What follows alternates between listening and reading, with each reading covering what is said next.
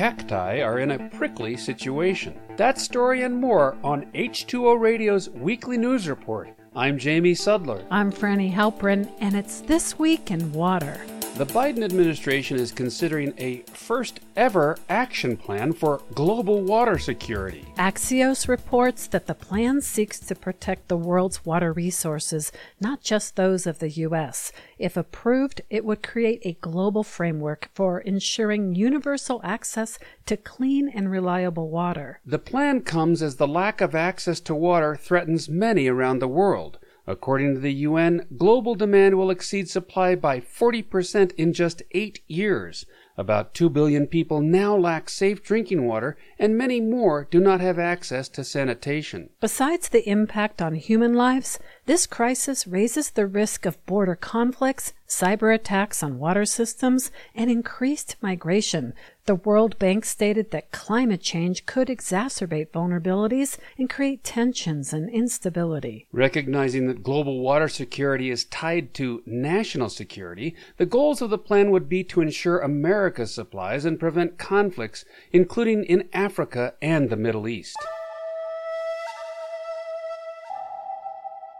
Sand is used in many products, including concrete, computer chips, and glass. Most of it comes from lakes, rivers, beaches, and the sea. The demand for sand has tripled over the last 20 years, due mostly to population growth and urbanization. It is the most exploited natural resource on the planet after water. Unsustainable sand mining can result in riverbanks collapsing, coastal erosion, and biodiversity loss. Also, the resource is at the center of a vast international criminal trade in which people have been killed. Researchers at the University of Geneva and the University of Queensland say they have found a way to increase the supply of sand while solving another environmental problem: leftover material from mining, which is the world's largest waste stream. What they call ore sand is a byproduct as rocks are crushed to extract metals. Ore sand has a large potential for reducing the amount of the resource taken from natural environments,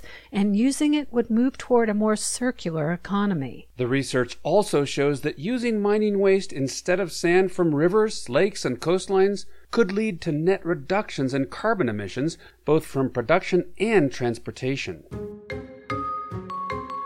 Cacti are in a prickly situation. A new study led by the University of Arizona has found that a high percentage of them could succumb to climate change by the middle of the century. It's a surprising finding given we picture cactus as tough, spiny plants living in harsh desert conditions, but cacti inhabit a range of ecosystems from rainforests to mountains and coastlines where they've adapted to their niche environments. Unfortunately, as the planet warms, that adaptation could be their undoing. As the New York Times reports, researchers looked at over 400 cactus species and how their geographic range could shift under 3 carbon emission scenarios. They found that in all cases, climate change put 60 to 90% of cactus species at a higher risk of extinction by mid to late century as the amount of habitat they are suited to shrinks. And that's not even taking into account other threats like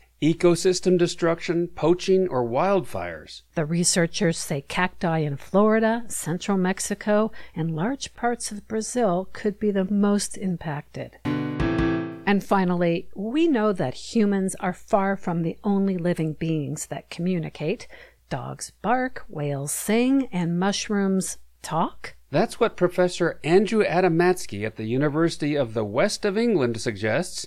In a recent study, he thinks he's found evidence that some fungi produce electrical impulses in patterns that resemble human speech. Mushrooms that you see on the surface are the fruits of an underground fungal organism connected by a network called mycelium, a structure similar to neurons in the human body.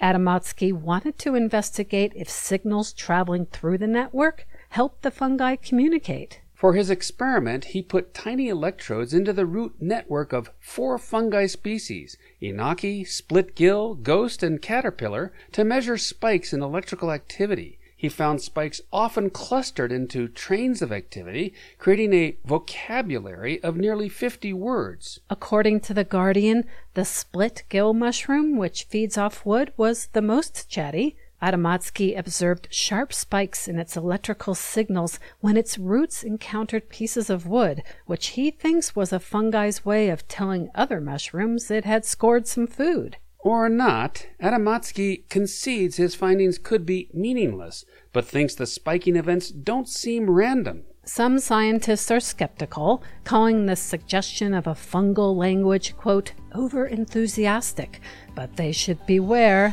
they risk mushrooms talking behind their backs. That's it for This Week in Water.